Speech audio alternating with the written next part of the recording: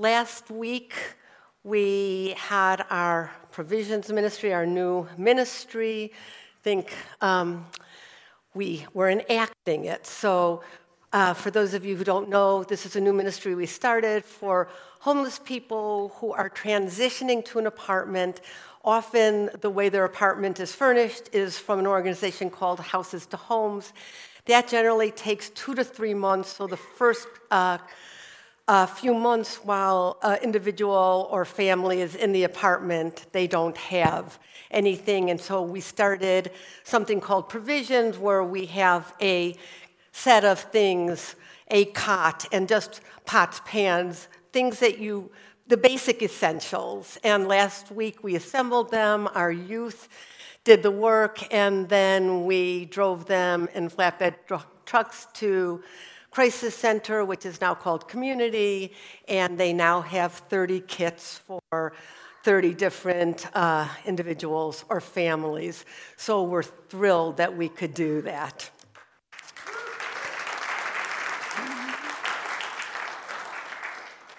I felt like that was more alive. Provisions is doing well.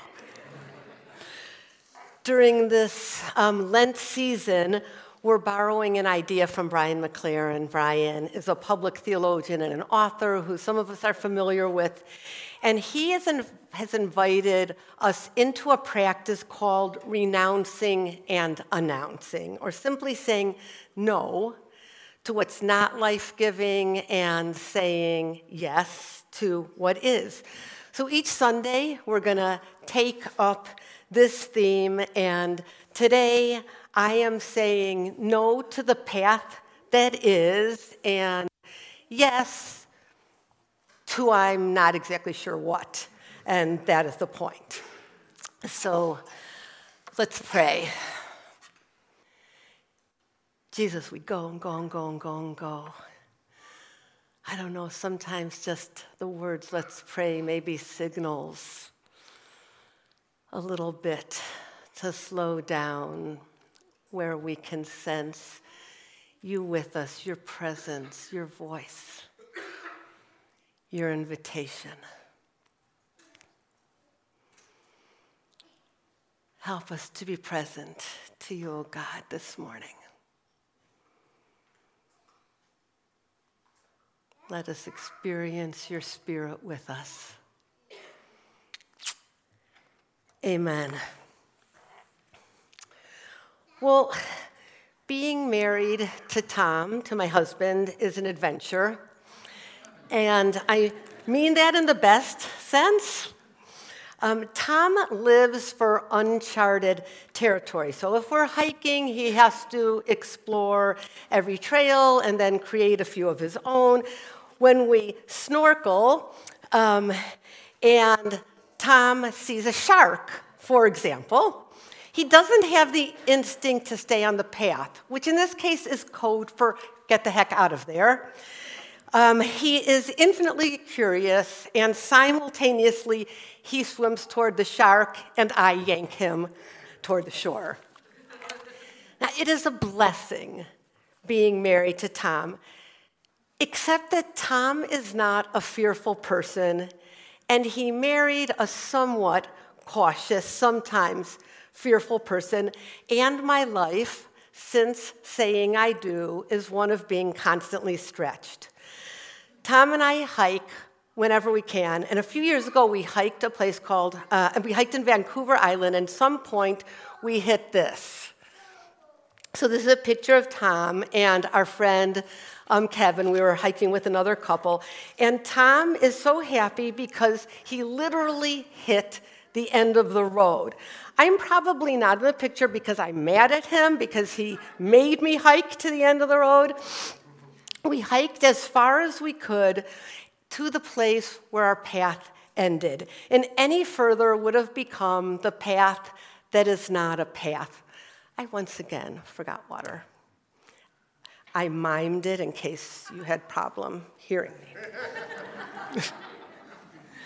Okay, this notion, the path that is not a path, I think is a metaphor for Tom and my lives, and I think maybe for this community and maybe some of you on your journeys. So just take a moment and think for yourself, have you ever been at an end of the road moment? Maybe you're in one now. So a moment where there isn't an obvious, well-documented, well-trodden path in front of you. The anxious space of realizing that you are the explorer and the cartographer, because as far as you can tell, the path doesn't yet exist. So arguably, this is all of us all the time. For those of you, thank you.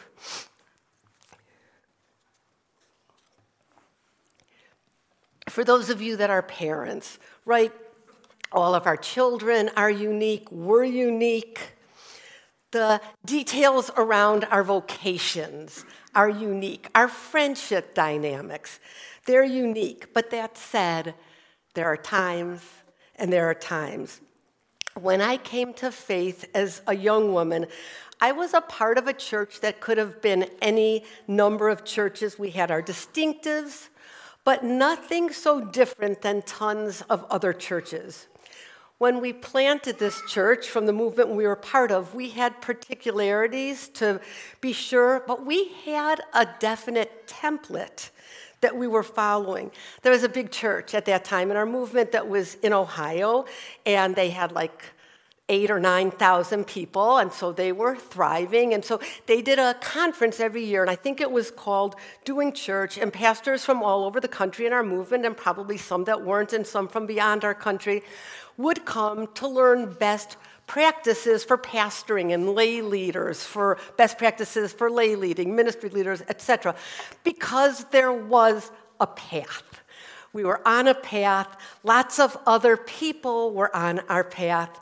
And that path offered lots of security until it didn't. So this morning, as you can tell, I'm playing with the idea of the path that is not a path, that uncharted space beyond the sign. What does it look like? How do we know if we're on it? How anxiety-provoking is it? How do we navigate it well? God calling Abraham with a simple word, go. We'll look at several passages from Scripture that are familiar. We'll look at our community where we've clearly hit an end-of-the-road sign, are doing our best along with other explorers to chart the unknown, and then maybe think a little bit about how to do it well. So early in the Gospel of John, John the Baptist cryptically begins to tell his followers about this new guy. In John 1:29, it says, "The next day John saw Jesus coming toward him and said, 'Look, the Lamb of God who takes away the sins of the world. This is the one I meant when I said, a man comes after me who has surpassed me because he was before me. I myself did not know him, but the reason I came baptizing with water was that he might be revealed to Israel.'" So not exactly a clear and obvious recommendation. The next day, John was there again with two of his disciples. When he saw Jesus passing by, he said, "Look, the Lamb of God." When the two disciples heard him say this, they followed Jesus. So followed him like literally, like not like gave their life to him. They just were following him. Turning around, Jesus saw them following and asked, "What do you want?" They said, "Rabbi, where are you staying?" "Come," he replied, "and you will see." The story goes on, but ultimately Jesus is saying, "Come and see my uncharted journey. Perhaps you'll join me on this path that is not a path." Clearly, there were other Hebrew prophets decrying justice, but there was something unique about injustice, but there was something unique about Jesus on a path that would unfold as it unfolded because its path hadn't been laid. when the early disciples left everything to follow Jesus, it wasn't like quitting a job in academia for one in industry. It was leaving a well-trodden path for a risky unknown. So Philip asks the obvious question, Nazareth? Really? Because what could come from Nazareth? Now, we can read that and it can sound kind of prejudiced, like, yuck. Nazareth. I think the idea is, how are you different than us? Like, by what authority do you come? Because it seems like your invitation is to give up everything we have, all of our security, the well-trodden path we are on. And it's not obvious why. But something inside them is stirring, something that they can't ignore. And they have the feeling that you and I have sometimes, something that tells them they are on to something about you, something about your connection to God, something about your authority, something, so they follow. Jesus ministers in power, and he invites his new disciples to do the same. And it says in the Gospel of Luke, when Jesus had called the 12 together, he gave them power and authority to drive out demons and cure diseases, and he sent them out to proclaim the kingdom of God and to heal the sick. Now, these are the instructions that Jesus gives them. This is their seminary experience. I went to 2 years of seminary and then God knows how many years to get a doctorate. This is what he tells them. Take nothing for your journey, no staff, no bag, no bread, no money, no extra shirt. Whatever house you enter, stay there until you leave that town. If people do not welcome you, leave their town, shake the dust off your feet as a testimony against them. It was a negative instruction. Don't be too comfortable. Don't go where you're not welcome. Okay, got it. In other words, this path that you're on, it's not a path. But the disciples do go, and they return, and they go somewhere private with Jesus with the intention of debriefing. But crowds end up showing up who've been hearing everything that's been going on with Jesus. And it says late in the afternoon, the 12 came to him and said, listen, send the crowds away so they can go to the surrounding villages and countryside and find some food and lodging. We're in a remote place here. Jesus replied, you give them something to eat. They answered, we have 5 loaves of bread and 2 fish. Unless we go and buy all the food for this crowd. About 5,000 men were there. So approximately 20,000 people, including women and children. And they're hungry. And the disciples, they're just trying to be responsible. And they're thinking like, we've prayed for people's headaches. We can't take 2 loaves of bread and 5 fish and feed 20,000 people. Like nothing in our years of fishing has prepared us for this. Nothing in our time with you has prepared us for this. We have no imagination for something like this. We have no way forward. Our path ended long ago. Now, I don't think that Jesus is purposely setting the disciples up as part of a discipleship plan. If their blueprint is God, if they are following the Spirit of God, John tells us the wind blows where it pleases. It's not a great blueprint. We're getting closer to Easter. Easter for us is the day of hope, resurrection, new life. Everything is possible. But for the friends of Jesus, Easter brought these fleeting visits from Jesus. Mary, Jesus says, and then he's gone. Touch my side, Jesus says, and then he's gone. Have some fish, Jesus says.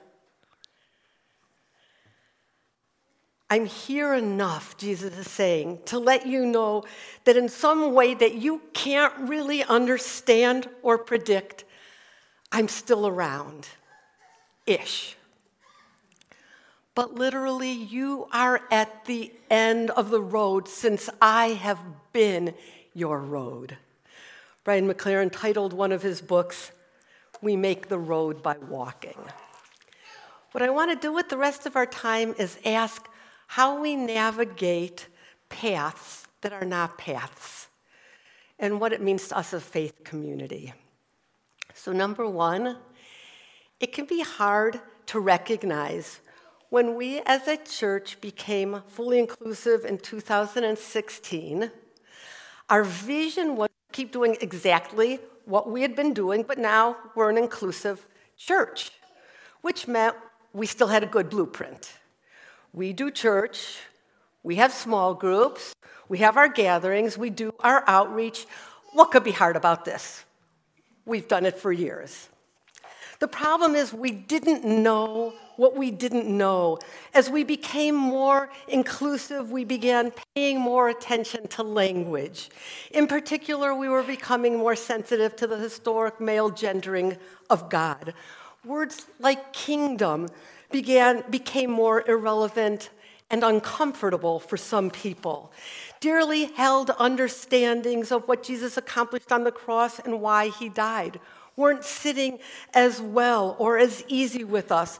The idea of God's wrath didn't mesh with the loving God who created us in their image. And the violence of the cross didn't mesh with Jesus' nonviolent ways. I think for some folks who find themselves in the space that we talk about as deconstructing, it can be enough to say, I think I'm through with faith, right? Maybe I'm done with church. If you're used to being on a well-trodden path, it can be disorienting. Finding yourself on a path, finding yourself off the path, it doesn't have to be spiritual. It could be vocational. It could be about our health, a relationship rupture, a death. It could be a global pandemic.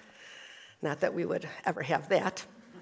Any aspect of how we're living that seems to be altered significantly without a way forward that we've previously imagined. Over time and as we get older, we can recognize these moments where the path is not a path, where we aren't sure what going forward looks like. We can admit, this is super scary. It's scary to walk away. It's scary to hold on. That is the nature of realizing we're not on a path that we thought we were on. It is God calling Abraham with that simple word, go. It is Jesus saying to some uneducated fishermen, follow me. So number one, we learn to recognize when we're in the place, and our first clue might be the anxiety that we're feeling. 2, grieve what you've lost.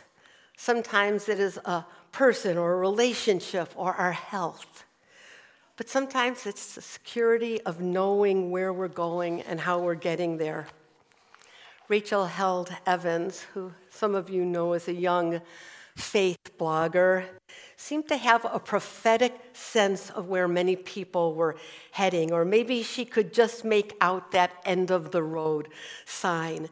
She had these wonderful conferences called Evolving Faith, and just the title was hopeful for so many of us. It gave language to our process without offering easy answers.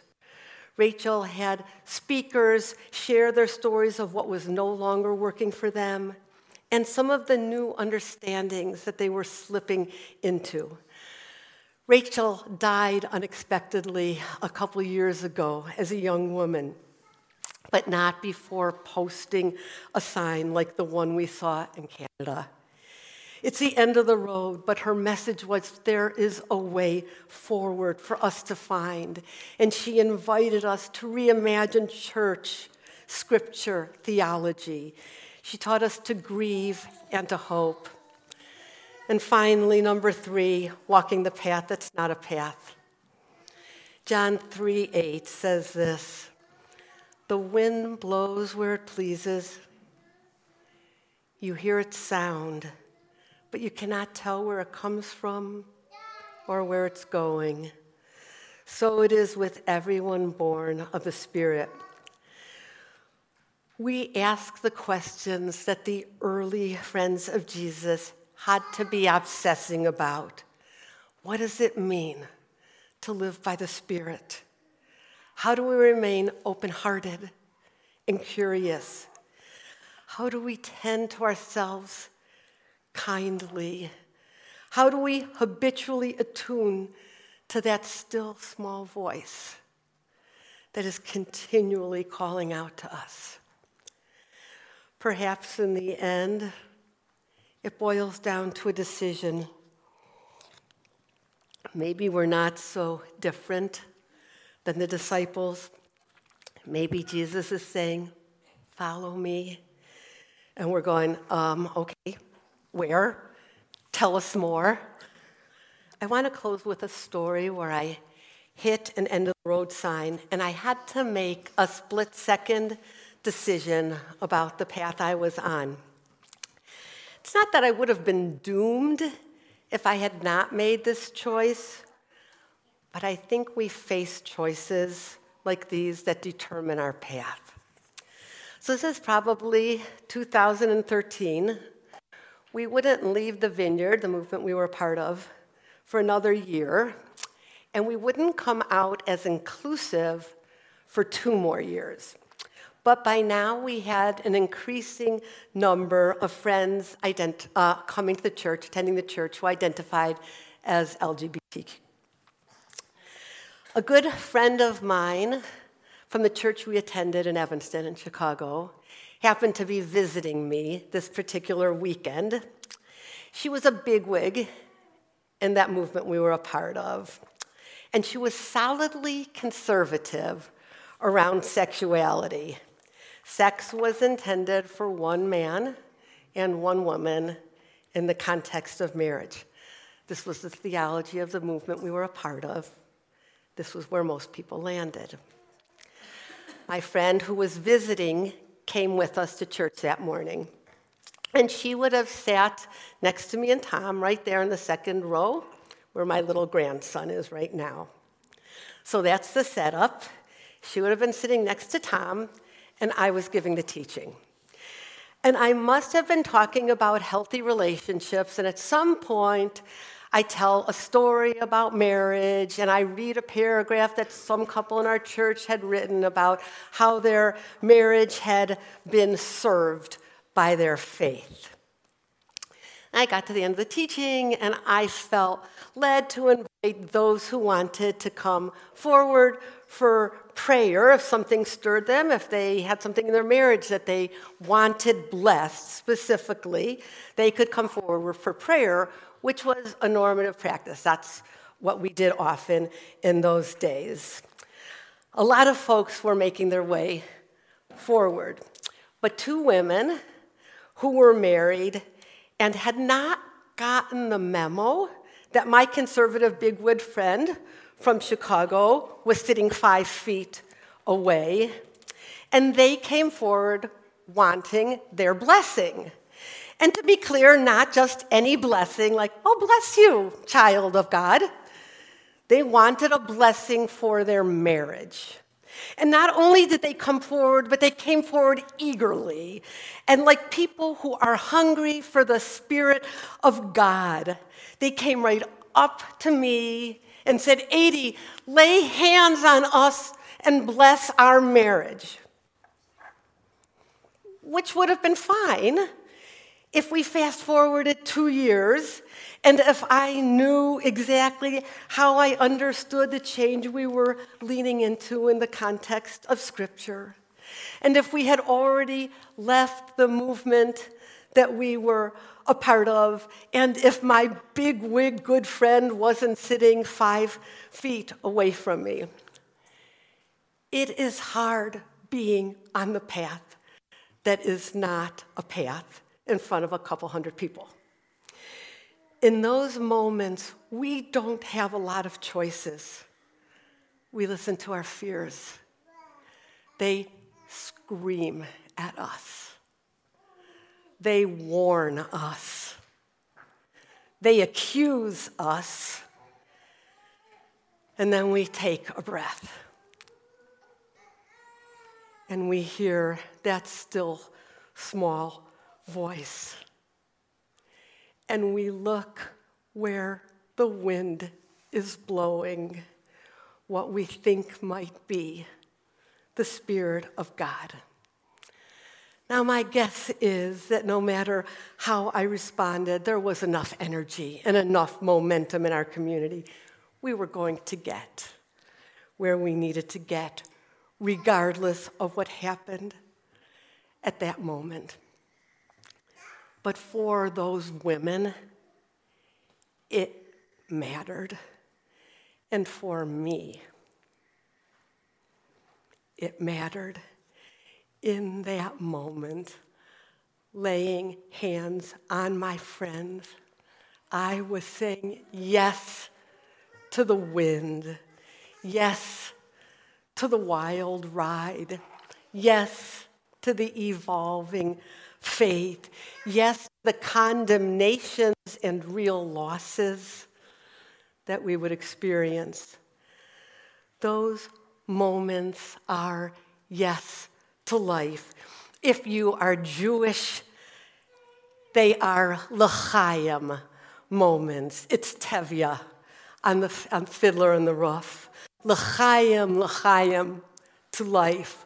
Moments where the best we can tell with our limited discernment, but the only discernment that you and I ever have, that the wind is blowing this way. It was a joy and a privilege to step off the cliff that morning. Deconstructing anything can be disorienting, faith, science, our understanding of the world. But maybe our invitation is not to languish. We stay in that glorious, unknown swirl for a bit. And then we find spirit. We risk. We begin to reconstruct. We take chances because our best bet is speculation. Some of their advancements, our biblical ancestors did this all the time. Some of their advancements from surrounding cultures were earth-shatteringly monumental, going from many gods, from warring gods, gods that could be killed and born, to a creator God who created humans in God's own image, is earth-shatteringly monumental. You and I will never get it all right. But living, really living, l'chaim, living by and with the Spirit of the living God, sometimes it just means hitting the end of our road, and with the tools that we have and the navigational skills that we've honed, making our way. Amen.